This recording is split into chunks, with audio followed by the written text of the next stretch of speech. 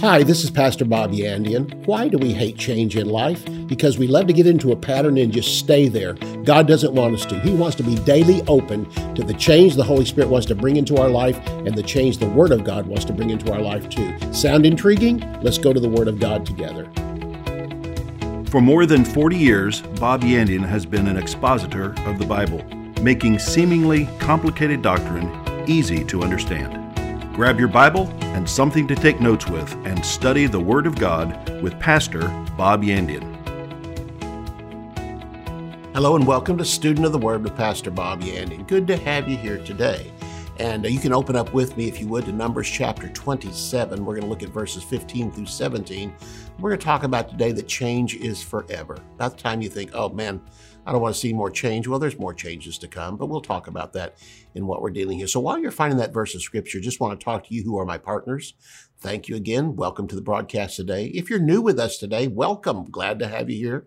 And for those of you who might have been watching 3 or 4 times, you're starting to like this broadcast even more. Welcome back to you. But for those who have been consistent with me for some time, and those who have been watching this broadcast for maybe 6, 7 months or a year or 2 years, you know what? All I can tell you is thank you that you have decided to make this part of your regular giving unto God. This is how it happens. He sent me His Word. He sent me His Holy Spirit. But you know what? I still need people. You make up that missing portion right there. Without God, I couldn't get it done.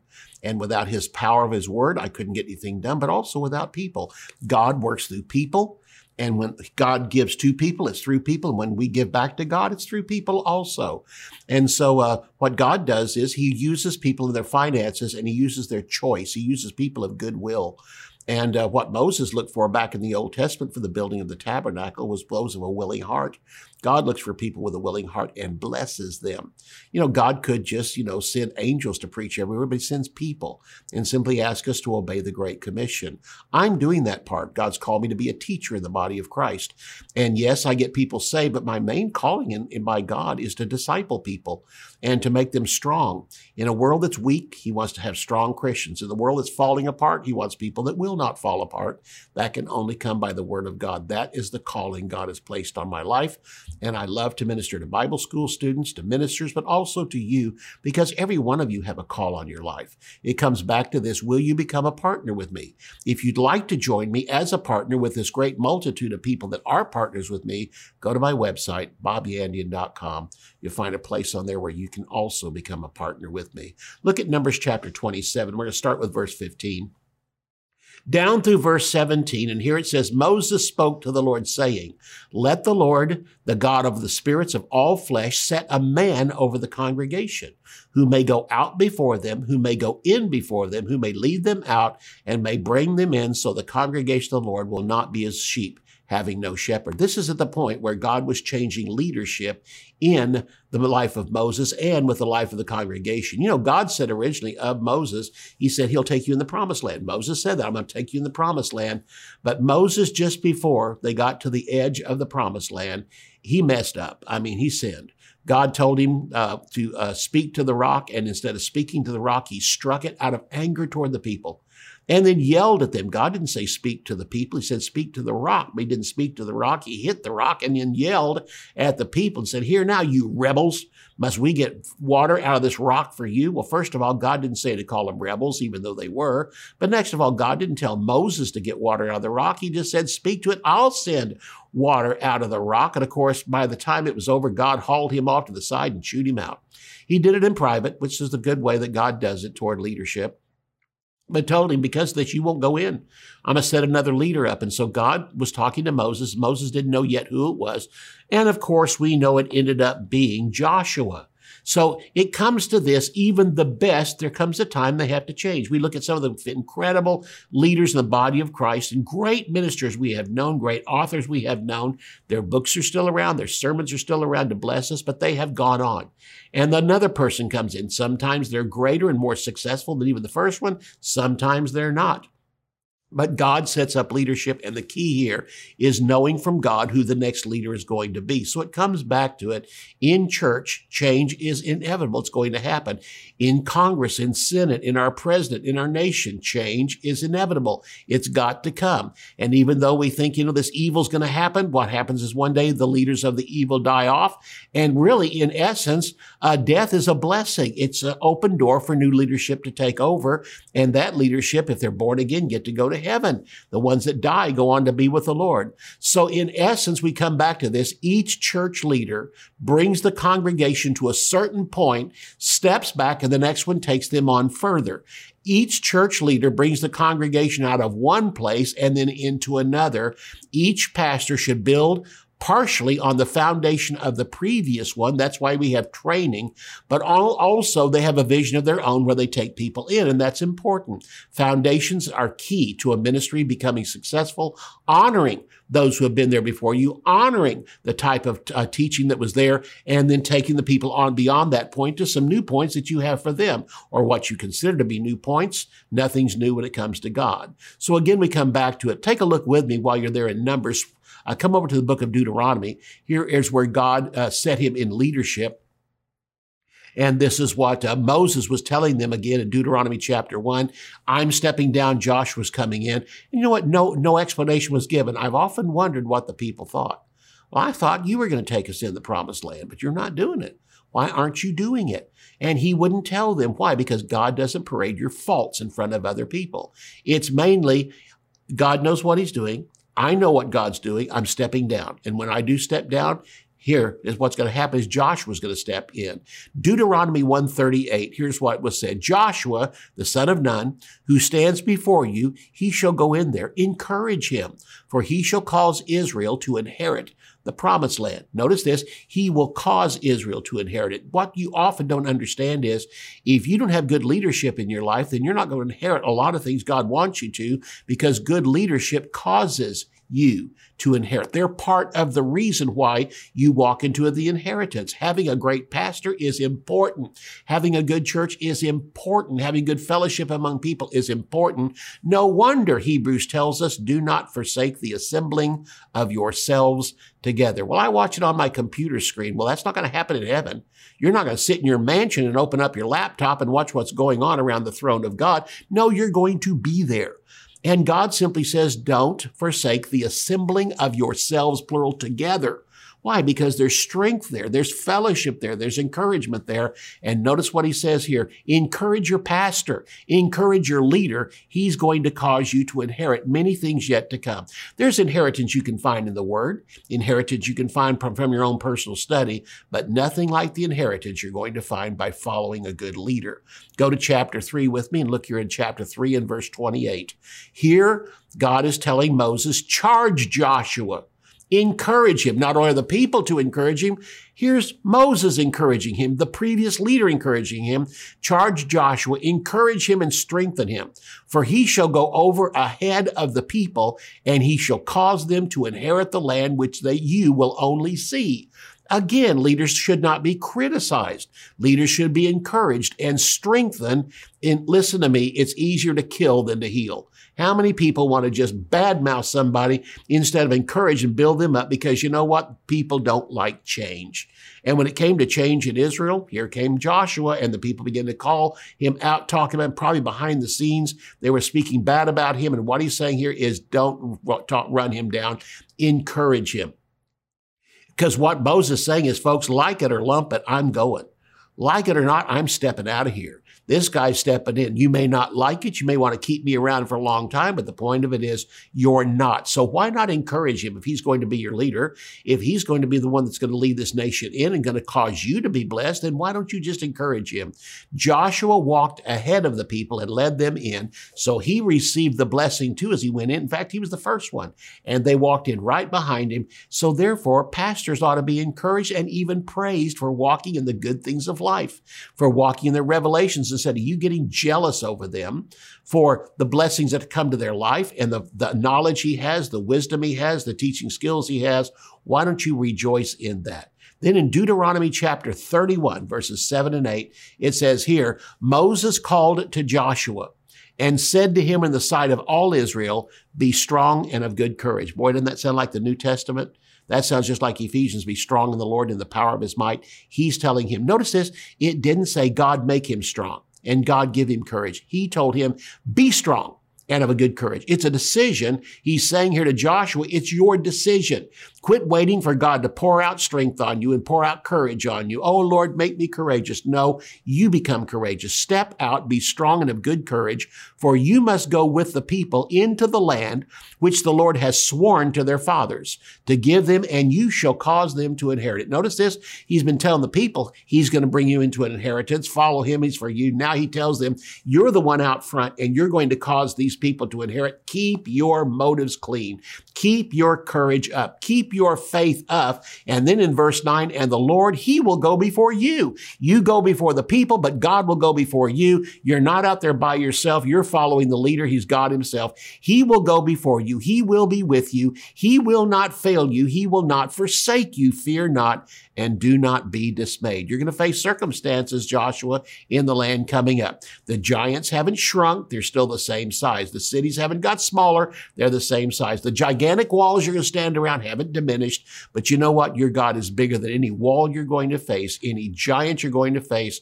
If you face a 10-foot giant, they're facing an enormously bigger God that's going to stand with you, and you're on God's side. So 3 times it is said Joshua would cause the people to inherit the land, and they would prosper because of him. So your pastor causes you to inherit. Your pastor leads you into prosperity. This isn't just financial. It's all areas of life. He wants you to prosper. You cannot truly prosper without a pastor. I will say that again.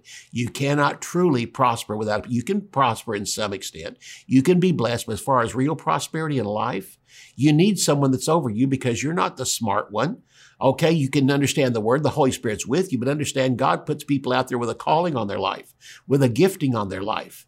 Pastors, evangelists, teachers, others that are mentioned in Ephesians chapter 4, he's called them and placed them in there as gifts to us. He left gifts unto men, and your pastor's a gift unto you. So say, well, there's not a really, really good church in town. Go to the best one you can find and get involved and listen. And you know what? Even a pastor you may not agree with everything on is going to teach something that you go, ooh, that was good. Where did he get that? Well, God blessed him. God favors this guy. Why can't you?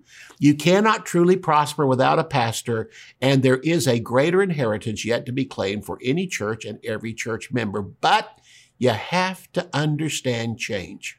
I look at it this way, change. You either respond to it or you react to it. What are you going to do? God was telling people, quit reacting to it, respond to it, and understand what God wants to do. You know, there was a song back years ago, and Johnny Rivers did it, and never forget it. It was the only thing that's permanent is change. Honestly, that's what we're talking about. The permanence of change. It's always going to be here. You might as well get used to it. When we come back from the break, I'll take up from right here, and we'll be taking up from it. I'll see you right after the break, right after halftime.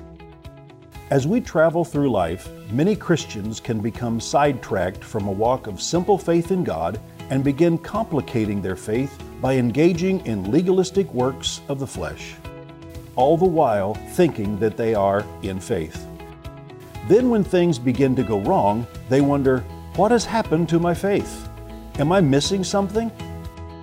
In this series, Pastor Bob Yandian encourages believers to continue in the simple daily progression of faith.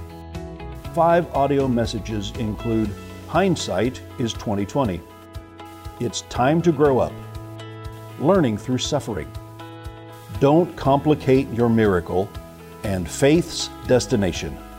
To order The Walk of Faith, visit our website at bobyandian.com.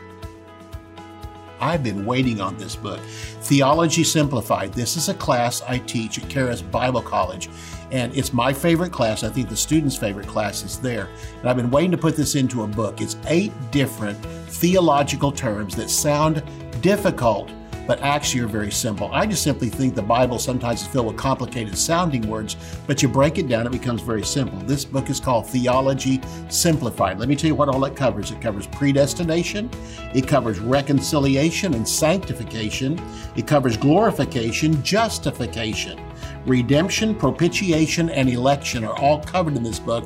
And again, big words with simple meanings. I bring it down to you. When I used to pastor at the church, I would even I'd say, housewives, you that are listening out there today in the congregation, this is designed for you too. The Word of God is not difficult. Go to my website, bobyandian.com. You'll find how you can have a copy for yourself. Blessings upon blessings to you. Bob Yandian Ministries is training up a new generation in the Word of God. Because of your generosity and faithfulness, this teaching ministry is able to change countless lives. You will never know until you get to heaven how many people received Jesus, were filled with the Holy Spirit, healed, or found God's will for their life through your support and prayers. If you would like to become a partner with Bob Yandian, visit our website at bobyandian.com and click on Partner. Well, welcome back after halftime. You know what halftime is in a football game? Well, that's where they have lots and lots of announcements. And, there's a marching band out there. And, well, we have the announcements telling you about the great products we have to offer to enhance what I'm teaching. The only thing missing is the marching band. Maybe I'll look into that sometime. We can have one of those during the break in the middle of the broadcast. Take a look with me at Malachi chapter 3 and verse 6.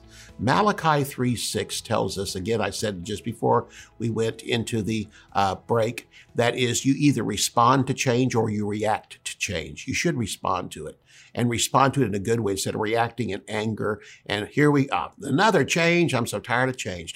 Well, welcome to life. Life is filled with changes. Now, I know Malachi chapter 3 and verse 6 says this, I am the Lord and I do not change. But there are times when God changes things in our life without Him changing. God never changes. But when He tells us to change, it never says that we are without change. It says God is without change. I was called on one time. We had a TV channel here in Tulsa, local, when they had a morning thing where they brought in a rabbi and a Presbyterian and a Methodist and a whatever. And they would put out a subject before them and let them just hash it up and talk about it. And this was what they did in the morning with the local people of Tulsa, the local ministers of Tulsa, to get a flavor of what the pastor was like. And I was on there that morning. They talked about, does God change? And that the Bible says that God doesn't change, but how do you handle it when God seemingly changes in the Word of God? And they took up the term when God repented. And the Bible says that God repented. And so they said, how can God repent when God is perfect, is supposedly? So they went on. And there were some theological things that you listen, all of a sudden, you go, what in the heck is this guy talking about? It was so convoluted or it's just so confusing. And a few of them just absolutely said this. One guy said this, I don't care. God can change. He said, God's not perfect. He can make mistakes. That's when, my started to boil up a little bit. And they finally came to me and says, what do you think about when God says, that God repented? I said, listen, when God repents, He goes from right to right. When we repent, we go from wrong to right. So what God was doing, He was right when we were wrong, and He was right when we turned into right. In other words, if God said, I'm going to do something against you because of your unbelief and because of your rebellion toward me, I'm wrong and God's right. But when I repent and then God repents and God changes, He changed because I changed and He went from right to right. They looked at me like, what are you talking? It just stopped the whole conversation. You know why? Because God's always right. There's never a time God is wrong. I'm wrong. I can be right. So when the Bible says, I am the Lord, I change not. It doesn't say Bob is the Lord and Bob doesn't change. I can change, have changed, will change. And God's simply saying there are changes in life that I bring along because it's time for you to move to the next level, and I'm right every single time. How are you going to respond or react to this change? God told Israel to change directions in the wilderness. They had to repent and change their attitude toward Him and then turn from idols. And so they had to change direction. God doesn't change, but we need to. If you do not change, you camp and become stagnant. And God does not want us to camp and become stagnant. In fact, there was times when they went to this place, stayed for a day, packed up their tents the next day and went on. Constant change. Other times they stayed in a place for a little while, but so is life. We come to some places, we stay for a while, but even then there's going to come a change. And what happens with Christians is we come to that point again where we're in there and we become stagnant because we've been in a particular place for so long. God says it's time to change, and all we do is grumble and gripe like the children of Israel. Change is your friend. It helps pinpoint your location. It helps you pinpoint your attitude. Without change, you have no job. If nothing changed, there would be no new jobs. Without change, we'd do something, it would stay forever. No, cars change and industry changes and ideas change. And I think it was interesting as the year 1900 approached, there were actually people in business who said every invention that can be invented has been invented. We don't have any more smarts past this. And boy, have we come a long way since the year 1900. Again, without change, you have no job. We're surrounded by change every single day. Change in music, change in technology, change in education, but in the church, we fight change. We shouldn't fight change. God loves when his people change because we recognize this is a new day. You know, when I was growing up, we hated drums in the church. I mean, the first thing they said was with drums in the church, that's just bringing in this evil beat in there and, you know, and that this beat is demonic and they go into all kinds of stuff. Well, thank God eventually drums found their way into the church. I understand that when the pipe organ was first introduced to the church, there was almost rebellion in the church. You know why?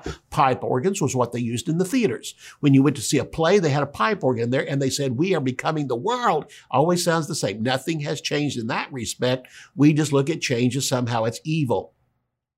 So again, in the church, we fight change. God loves change when it comes to his people. Look at 2 Corinthians chapter 3 and verse 18. Here Paul says, we all with open face, looking as into a mirror, the glory of the Lord, are changed into the same image from glory to glory, even as by the Spirit of the Lord. This comes back to the fact that God doesn't change. God is perfect. How do you change perfection? We don't, but we're not perfect. We change every day, coming closer and closer into his image until one day we'll be in heaven in a resurrection body and we will be as perfect as God is. I think we'll still be learning through the millenniums to come in heaven. I don't know, don't have a scripture on that, but I think we'll still be learning. The good thing is whatever we learn, we won't forget. That'll be great. But again, we want to change in our own life if it's toward the better. I'll say that again. We want change in our own life if it's toward the better. We like spiritual growth. We like when we're sick to get healed. We like it when there's things missing in our life, or we're short on money, or we're short on certain things. Natural blessings come into our life. We like that kind of change. We want others to change, and especially in church. And this is why we preach in church. We love for sinners to become saints. We like for salvation to be preached and sinners to accept Jesus. We like that kind of change. We like healing for the sick in church. Is there any sick among you? Let them call for the elders of the church. Let them pray over them. The prayer of faith will save the sick. The Lord will raise them up. If they've committed any sins, it'll be forgiven them. So we rejoice whenever a person, and especially when we see the healing take place in front of them. We love it when carnal believers come back into fellowship with the Lord. We love that. But we hate to face change in our own routine of life. What do I mean by that? A new pastor? Pastor, you've been here for 30 years and now you're stepping down. Why are you stepping down? When I stepped down from pastoring, I had been pastoring for 33 years. And the day I was stepping down, one woman came up and she said, I don't want you to step down. I said, why not? She said, I was saved under your ministry. I came to this church, accepted Jesus. You've been my pastor all this time. She says, I don't want you to step down until I die. And I said to her, honey, that's a little self-centered. She said, I know it, but that's what I want. And so I laughed with her, but I said, you know what? Whatever you've learned in my life, you can learn from the next pastor coming along, which at that time I chose my son. And God chose my son. There was an openness between me, my wife, and God, and we all knew it around the same time. I said, your new pastor will lead you into places. I even brought this thing up. I, like Moses, have brought you so far, but now the new one's going to take you into a promised land. Every minister takes you out of some place into another place. The next one takes you out of that place into another place. Moses took them out of Egypt into the wilderness, and it was Joshua that took them out of the wilderness and into the promised land. So people can complain when there's a new pastor coming. They don't like songs to change. They like their old songs. And some of them say, well, there's just too many new songs. And they don't like new songs that come along. They don't like to have to change seats. I mean, I heard a story they told me in one church about a woman, and she walked into church on Sunday morning, got there a little bit late, and somebody was sitting in her seat. That's where she sat. And she stood there and looked at those people and told them, you'll get out of that seat and I'm going to sit there. And they said, well, what do you mean? She said, I've always sat in that seat. And I'm going to stand here until you get up so I can have that seat. And she even yelled at the pastor up there because the service hadn't quite started yet, but she was always early, but she was late later that day. And she told the pastor, she said, these people need to get out of my seat because they're sitting there. She said, Pastor, if they don't, I'm going to leave this church. Well, my whole thing is go ahead. You know, that's what my first thought. Why does a seat matter that much? But to her, it was very important. You know what the sad thing was? The pastor found out later. That couple that was sitting there was new. They were deciding to try that church. And when that happened, they got up and left the church. And her attitude actually caused division. Why couldn't she just walk in love and realize, I'll get here early next week and I can have that seat back if I really, really want it? But again, we don't like new pastors. We don't like new songs. And on top of that, we hate it when somebody sits in our seat. New church leadership in any department, whether it's youth department, children's department, we get used to one person and we don't like any change coming along. Why do we need change? Why do we need to change? Psalm 55 and verse 19. This is one incredible. Turn to it. Don't just listen to me say it or wait for it to appear on the screen. You look at it. Underline some things because this is one incredible verse of scripture about change. Psalm 55 and verse 19 says this, God will hear and afflict them. He who abides from old, because they have no changes. Therefore, they do not fear God. Let me read you other translations of that. Here's the NIV. Men who never change their ways have no fear of God. Did you catch that? People who don't change their ways have no reverence for God. Why? Because God brings change into our lives. The New Living Translation. Because they refuse to change their ways, they do not fear God. ESV, because they do not change, they do not fear God. We come right back to it. It all comes back to this. When you refuse to change, you stop your journey and no longer reverence God. Why? Because God wants you to change. Change is always good for you. God doesn't change, but he sees in your life when you need change, he always does it for your good, for your betterment. You're the one that resists him. So when you refuse change, again, you stop your journey and no longer reverence God. You resist change because you want to remain in control. That's what this verse is saying. You've lost your reverence for God and realizing he can control your life better than you can. You need his guidance. You need his word. You need his input, but you resist change because you want to remain in control. When you embrace change, you recommit your trust in God. I'm going to say that again. When you embrace change, you recommit your trust in God. What does the verse say again in Psalm 55:19?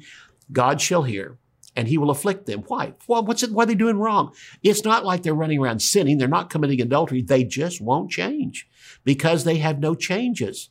And what the verse is saying is when this point is, God brings change into your life. And when you resist him and you pull against him because you don't like it, you've lost your reverence for God and you have now got used to controlling your own life. God simply says, I never want you to come to a place where you control your own life. I want you to come to a place where you're always open to me. Open to me where, Lord, no matter what you ask me to do, I'm going to do it. Lord, if you ask me to change jobs from this office building to down to another one, to some other job, Lord, I will. Lord, if you ever call me to the mission field, I will drop everything. You asked Abraham to drop everything and follow after you. And Lord, if you ask me to do that, I will do it. In other words, we don't care if change comes to our life because it's always for our good. God will increase us after that. So again, when you embrace change, you recommit your trust in God, that he is the one that's in control of your life. Tomorrow when we come back, we'll take up from here.